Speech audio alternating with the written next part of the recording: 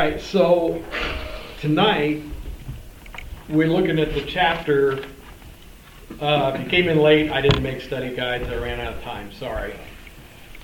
But we're looking at the chapter that was describing what is basically referred to as the golden age of Islam. There's a whole lot of hard to pronounce names in it.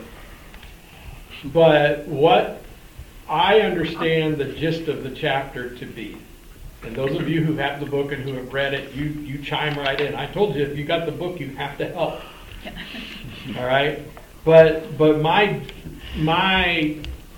really basic overview of the chapter was he was saying that traditionally Islam claims a lot of credit for a lot of cultural development and scientific development over its period of most rapid growth and its most glorious days, you know. And that I have to admit, I've thought that growing up too. There were things that informed me as I was growing up that Arab culture had a lot to offer to the world, and there are some more radical claims in there that Islam makes about how, you know, we wouldn't have, you know, Europe wouldn't have come out of the Dark Ages if it wasn't for the Islamic culture.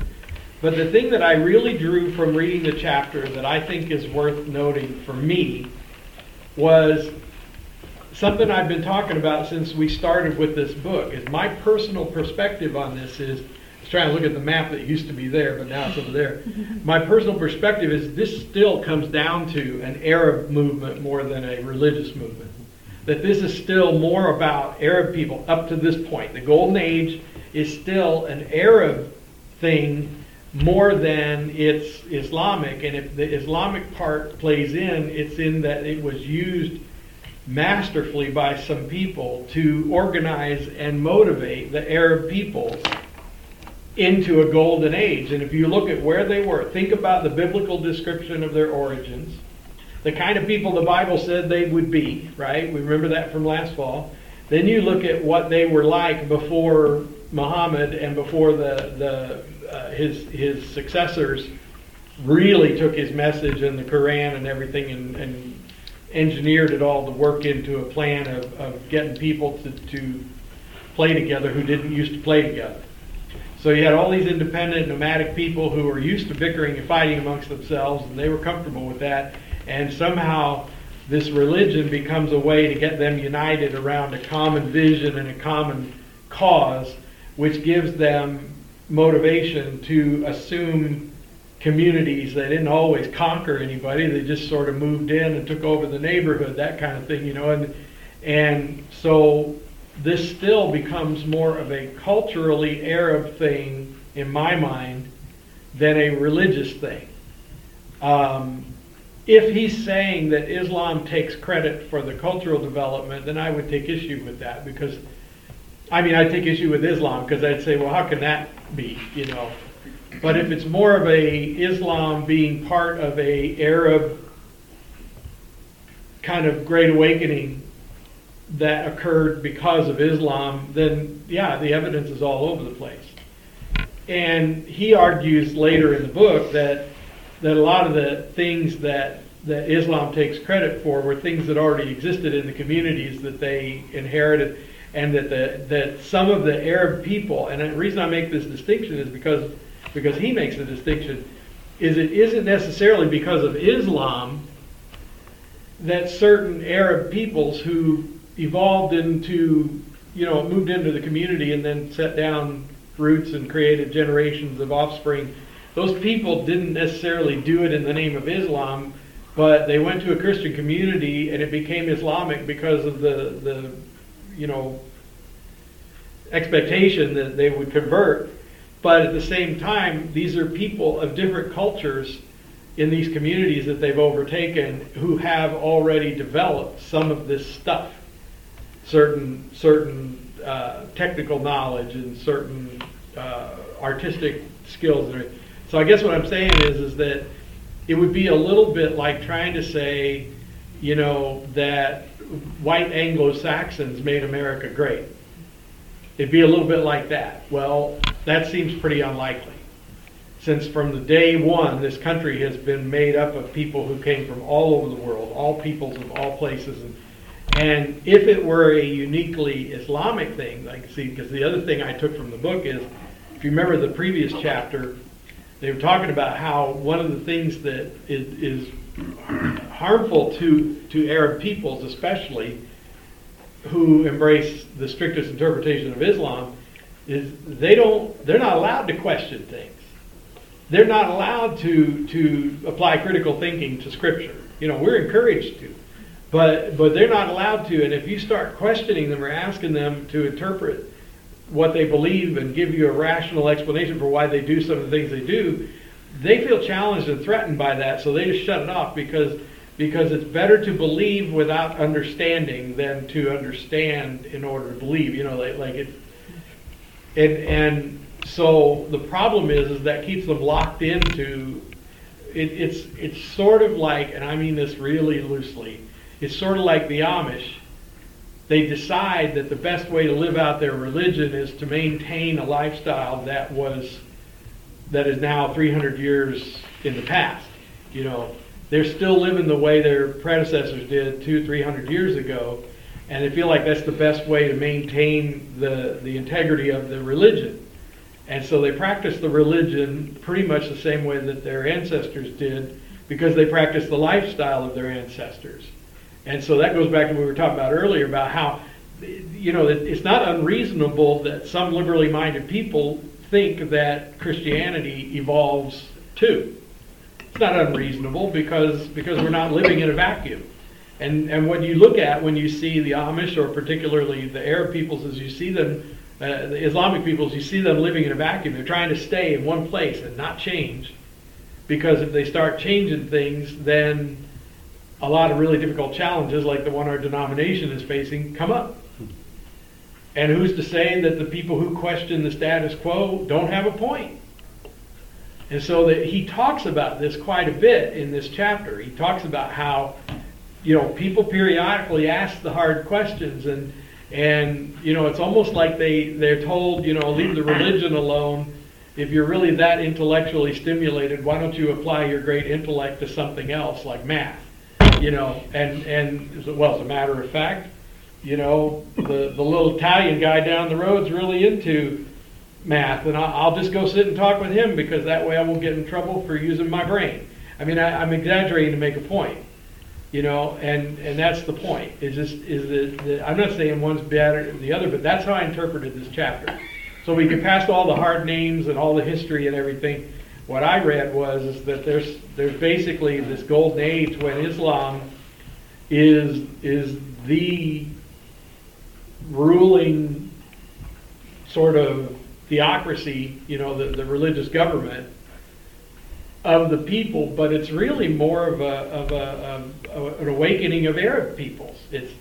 It's Arab people moving out of a sort of tribal, sort of savage lifestyle into a more sophisticated society, and so I look at Islam as a means to that end, but I don't think Islam gets to take credit for, causing things like that. And I think the reason that it's important to make that distinction is that you look at our society, for example, societies that are based in Judeo-Christian values, and you see all sorts of good things happening precisely because of the religion.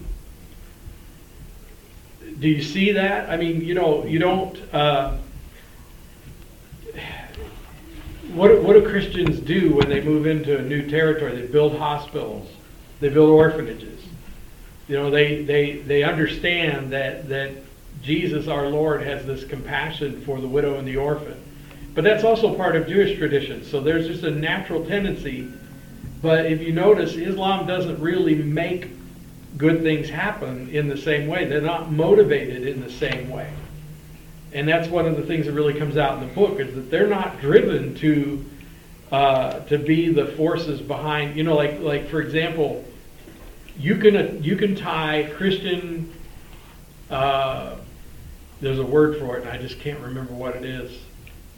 Considering how much I paid to learn that word, it seems like I should be able to call it to mind.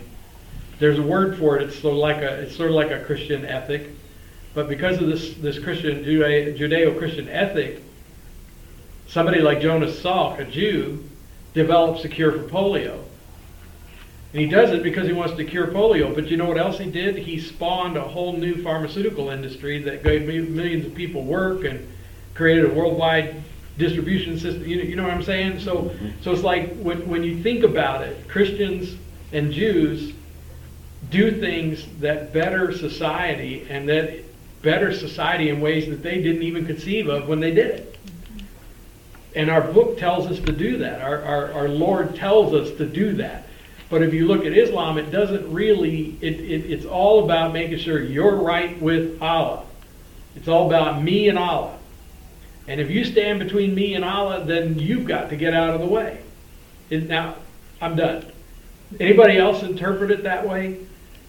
I know I'm the talker and everything, but you can disagree. I mean, is that how you read it? What do you think, Russ?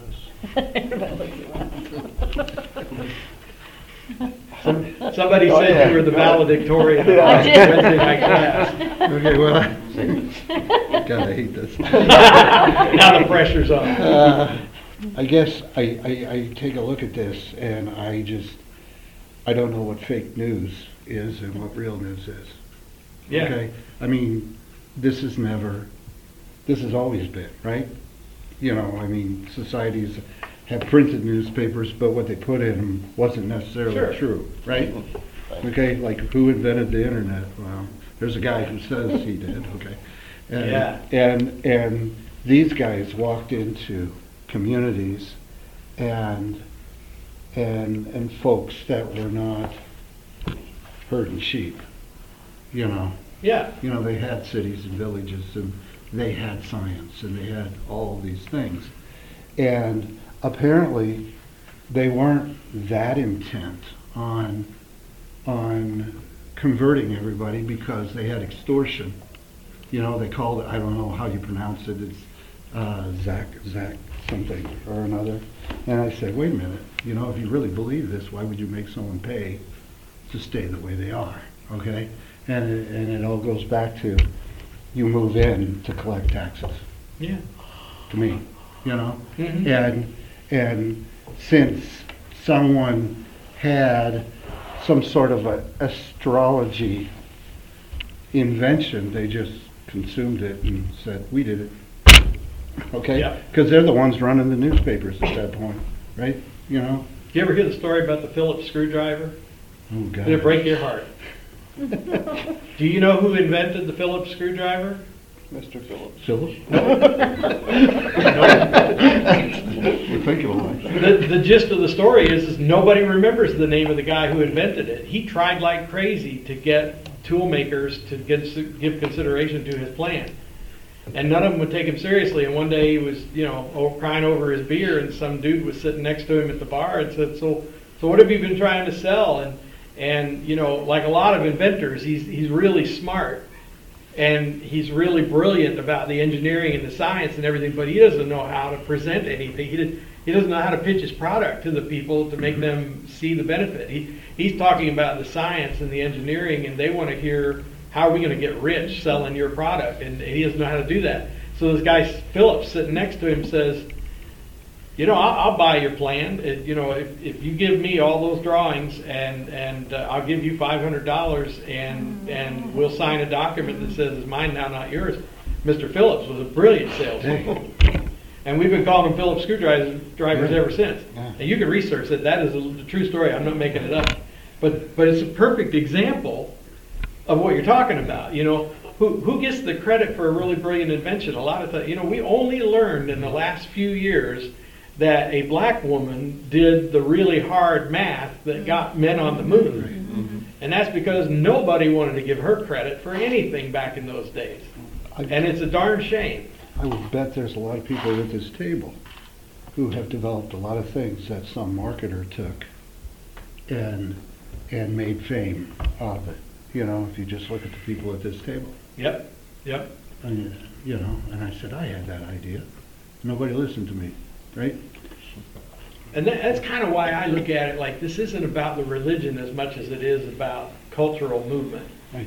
which is fluid. It's always movement. You know, I was right before the class started. I was talking about how I came here and tried to do a little business as a salesman when I was in my 20s, and that was 35 years ago. And I came in here and I got told, there's no way you're going to sell anything in this town to anybody in this town unless you're the only place they can get it. So I would sell body parts for Peterbilt trucks because I was the only place that you could buy those. Otherwise, I didn't sell a thing in this town. But in Huntingburg, I did a wonderful business. And that town's not the same anymore. This town's not the same anymore. It's a whole different animal. So it just goes to show you, we're living in an example of this. But what else you got? China does the same thing. They do. I mean, my corporation have been in there for 50 years. Yeah. And what they say is true. We've experienced it. This is firsthand. When patent laws and international laws are not enforced, that happens. Okay? But few politicians are willing to step up and sour that milk. Yep. Yep. Because Because of the near-term downfall that we've been witnessing. Yep. And so that's all I got. What else did anybody see? Did anybody else see something in that chapter that I didn't summarize very well? I think you hit on it, that it wasn't the religion that brought the awakening, it was a group of people who used the religion to unite a region, and then once united and they stop fighting, then they're going to develop. So Yep. But I think he argued in a way it held things back in other ways, because people who were thinking and developing, but it got in the way of the religion, then they were silenced. Would it be safe to say that to an extent that they were saying the love of money is the root of all evil, that maybe everything boiled down, that's where it's at? Yeah. Power. Power's It was a money. tool to get power as opposed to... Comparing what you have to what they have. Do you think that it's still that way with Islam even now? I mean, where you see, now first of all, let's all agree, because if you, like some of us have had the pleasure of going over there and meeting people. I've met a lot of Arab people and people who are Islamic. That's what they say they are. I've known a lot of them, and you know what? I haven't met one yet that I felt like would, cut my head off and declare jihad on me. I haven't met anybody like that yet. I had a conversation with a guy once a long time ago on my first trip to Israel, when there was still a lot of fighting between Palestinians and Israelis. And I remember him just telling me, he was in the gift shop there at the Olive Tree. I think he's still the same guy. But he said, he just said, he said, I know that you and I don't have a gripe with each other, that you're just a visitor to my country. And he said, I don't have a gripe with you, but if you want to understand why so many of my people hate America, it's really simple. When they see their dead child laying on the side of a road and they see the casing from some sort of ordnance laying there and it says made in USA on it or something, they know it came from America. And they know that Americans sold the weapons to the Israelis, who then killed their child who was throwing rocks at an Israeli military vehicle or something. They're going to hate America, because you're helping my enemy kill my children. And, I couldn't argue with him about it. All I could say is, well, I'm glad you understand that that's not my policy. My government's policy. That's kind of like here in the United States. Somebody says, we need to take everybody's guns away because look how many people is getting killed. You think you're going to stop the gangsters from getting their guns? Guns don't kill people. People kill people. Sure. So with what you said over there, just because there was an American gun there, that didn't have anything to do with it. And the person that had the guns, the person that... And I think reasonable people during reasonable times figure that out. But when you are feeling oppressed by your enemy and you've just seen your children killed, because in every country, teenage boys who are on the wrong side of whatever it is are always going to be the victims of unjust enforcement. You like how I put that? I mean, because I really had to think about that, because I didn't want to say anything that sounded particularly one way or the other. Because it really, like when I was in Kazakhstan, which was the former Soviet Union, while it was under Soviet control, white European-looking Russian people were in charge of everything, and the Kazakh people, who are more Mongol in their features and darker skin and everything, were oppressed. But when the Soviet Union was driven out of Kazakhstan, well, they put in a new government, and it's all Kazakh people, and all of a sudden, the roles have reversed overnight. Now, the most endangered person in Kazakhstan, at the time I was there, which is like 14 years ago now, but at the time I was there, the most at-risk person in Kazakhstan was a teenage Russian-descended, white, European-looking boy. You know, the Kazakh police, if they needed to solve a problem in order to, you know, if their boss was on them because they hadn't solved a certain crime, they'd grab a kid that they had an issue with anyway, and they'd just force them to confess and make them pay, you know, and guess what? It was kids that looked just like the ones over here at Jasper High School. So what does it have to do with color? Nothing. It's about how we view each other. And so in our country, young black males are a great risk because so many quick judgments are made about them based on assumptions. And yet in another country, it's a totally different thing. It's completely different. So it's really about how we look at each other. And the fascinating thing about this Arab thing is the one thing that all of them had in common was they were Arabs. One of the reasons the Golden Age was so golden, in my opinion, and some of you people who read the chapter, you question me on this. One of the things that made the Golden Age so golden, I think, is because even the Christians were Arab, even the Jews were Arab. I mean, they had people in, you know, because the Jews had a diaspora that they never got over. You know, they call it the lost tribes. They're not lost. The whole, see, that's a whole different Bible study, and I don't want to do this to you. But, you know, during the Old Testament time when the temple was destroyed and the people had been dispersed, first the northern kingdom went, and those were the 10 lost tribes, they call them, and the tribes that just got assimilated into the invading culture. The two remaining, Israel and Judah, thought they were better because they managed to keep their identity a little bit longer, and so they're the ones who coined the phrase lost tribes. But the truth is, whenever a foreign entity comes into your country and takes over, they take your smart people back home and teach them how to be the new ideal, whatever that is, and they enslave the people that they leave behind until there's just this melding of cultures to where you don't really know who. We call it the great melting pot in this country and celebrate it, at least we used to. And so this melting pot process never stops. And I think what made the Golden Age so golden was that all the people had the one thing they had in common was they were all native to the region. And so Jewish intellectuals, Christian intellectuals, Arab peoples who became educated or sophisticated in some way because of the previous Greek or Roman or Byzantine rulers, you know, because they brought people into their houses and made them servants, and they brought people in and educated. Look what they did with Daniel and Shadrach, Meshach, and Abednego, right? You know, they brought them in and educated them and everything, but then when that empire falls and they return back to their homeland, they leave behind people who have been trained in a culture that's Greek or Roman or whatever. So all these Arab people left behind after the Byzantines pull out are united under Islam, and more than that, they're united under their common nativity. You know, they're all Arab people. I think that's what happened that made the Golden Age golden. That's my opinion anyway.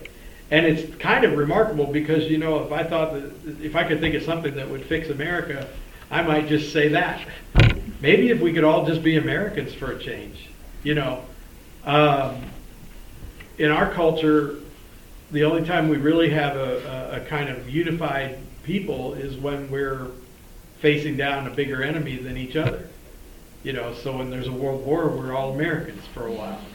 You know, pretty high price to pay for unity. But if you think about it, that's what made their Golden Age golden, in my opinion. And I don't know, does anybody else agree with that or disagree with that? Or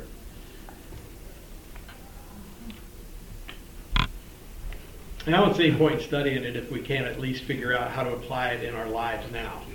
So what do you want to know about your Islamic neighbor? Well, what you need to know is they've been taught a lot of things about their history that they believe are true. And how bad do you need to fix that for them? What is it you really wish you could accomplish with your moderate, middle-of-the-road Islamic neighbor or doctor or somebody that you know? What is it you really want to accomplish and why? We feel compelled to share Christ with people. Why would we want to share that with our Muslim neighbor if we feel like they're already, stuck in their religion? And, what's motivating you to do that? That's a question I don't have an answer for. I'm just saying, you have to decide in your heart. There was a story I was going to bring up last week, and I didn't get to it, but I got to tell you this because I'll never forget it as long as I live. Do you remember the tsunami that hit back in, 06? In January of 06? I remember, it was so funny because I was the associate pastor, and every year after Christmas, the senior pastor would take off for like 5 weeks and go to Florida, and I would be left in charge of the church. And it's still standing, so it must have been all right. But every morning I'd get up, and it was a church about like this one, and I'd get up on Sunday morning, and I always, and this is before we had smartphones, so I would get up and I'd go sit down at my computer and I'd read headlines. And I did it on Sunday morning because I just thought, if something happens.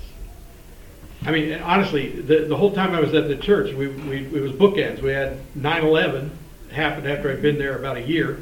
And then at the end of my time there in 96, or 06 rather, we had this tsunami thing. And so I just got in the habit after 9/11. I read the news every Sunday morning before I go to church because I don't want to stand there and look like a chump. Because I'm the only one that doesn't know, and I'm saying, so anybody want to pray about anything? So I get up there and I say, friends, I just read that overnight and in this morning, in these wee hours of the morning, there's been an unbelievable tragedy. The scope of this thing is outrageous.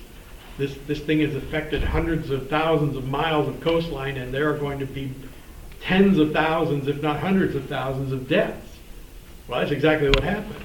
I get cold chills thinking about making that announcement in that congregation. Most of them hadn't heard it. They didn't read the news on their computer like I did. And then during the coming weeks, I followed all this, and I found out that there was this one place in Indonesia that was like 100% Muslim, but it was like on a little isthmus or something. It was one of these narrow places where you have water on either side. And it had just been wiped out. This town of like 100,000 people had just been wiped out. And so anybody who didn't escape, they came back and they're trying to rebuild. And then literally they have a before satellite view and an after satellite view, and it looks like somebody just went. And Christians from the Baptist Church, the Catholic Church, and UMCOR, the United Methodist one, they were all there helping them rebuild. And there were stories coming out in all different news agencies related to these religious entities about how the Muslims were just dumbfounded. They could not understand what these Christians were doing. Why? They kept saying, why are you here? Why are you helping us? Why are you helping us bury our dead? Why are you helping us recover our lives? Why are you doing all this? Because we wouldn't do this. I mean, this was in the stories. I'd have to go on, dig into archives and find it for you, but I was blown away by this. I remember just sitting there, just jaw-dropping, reading these articles online, on my old big tube tape type screen, right? The one that if I wanted a big screen was like this long. I'm sitting there looking at this thing, and I'm reading these stories, and I'm thinking, oh my gosh. They don't, according to their religion, feel compelled to help a neighbor. Now, to help a family member, and by culture they have a lot of extensive family, so, if a white American does something to my second cousin thrice removed, well, that's family, and that's a different story. But I mean, the idea that total strangers from a foreign land would leave their homes, leave their safety and security, come over there to a disaster area, feed them, give them fresh water, clothing, help them bury their dead, help them recover their lives. They were floored by this. And so my question is, if that's what it takes to knock your Muslim neighbor off his comfortable chair, then it's not you being able to accurately argue against his religion. It's not you being able to say, this is why Christianity is better than that. It's what you do that's going to make all the difference. So if you're trying to figure out what do you do with this class that we decided to take in this book that I forced you to read, the answer is love your neighbor as yourself. Love the Lord your God with all your heart, mind, and soul. That's the thing to do, because the thing that'll probably make more difference with your unbelieving neighbor or your neighbor who believes in something that you don't even understand is to show them incredible radical grace and mercy and love. And that's what missionaries have been doing for generations. They go to a foreign land, they live among the people, and they fix things. They dig wells, they teach them how to grow their crops, they do medical services, and they do all these things. And then one day, maybe 20 years later, some native person says, I've been watching you do this for 20 years and I've never understood why you do this. Could you please explain to me what made you do this?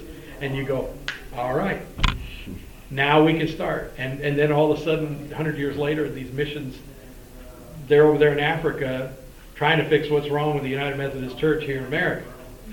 So the missionaries that went over there to live with those people and do good works until they became interested in knowing why, they have left behind generations of solid Christians who are now coming over here trying to remind us why.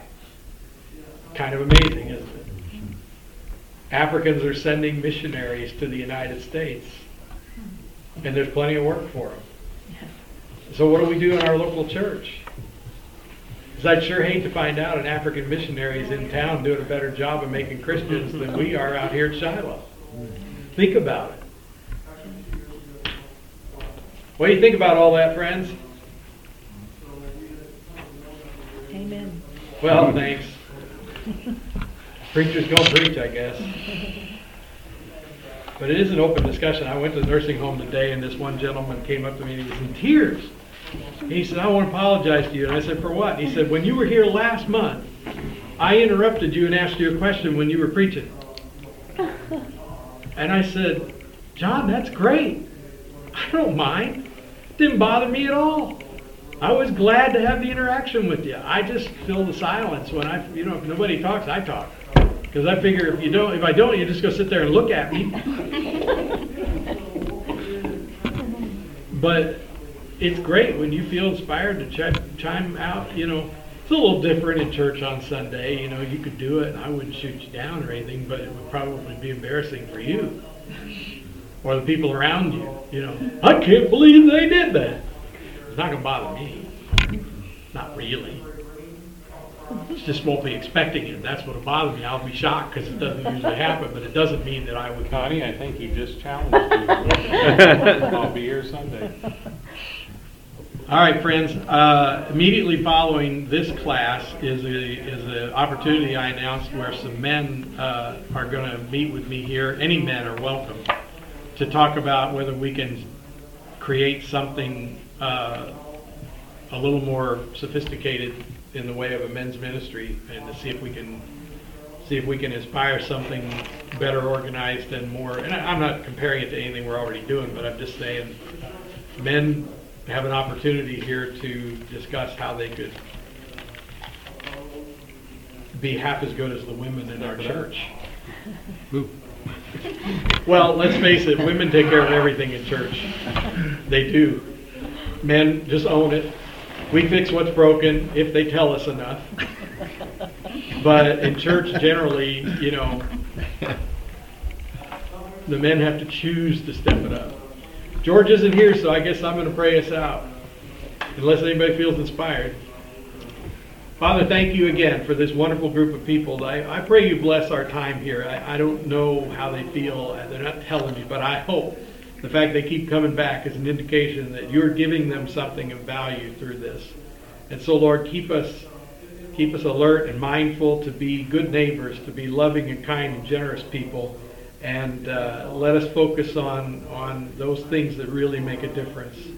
Lord, send each one home safely and give them a great rest tonight and a joyful conclusion of their week, I pray. Amen. Thanks, everybody.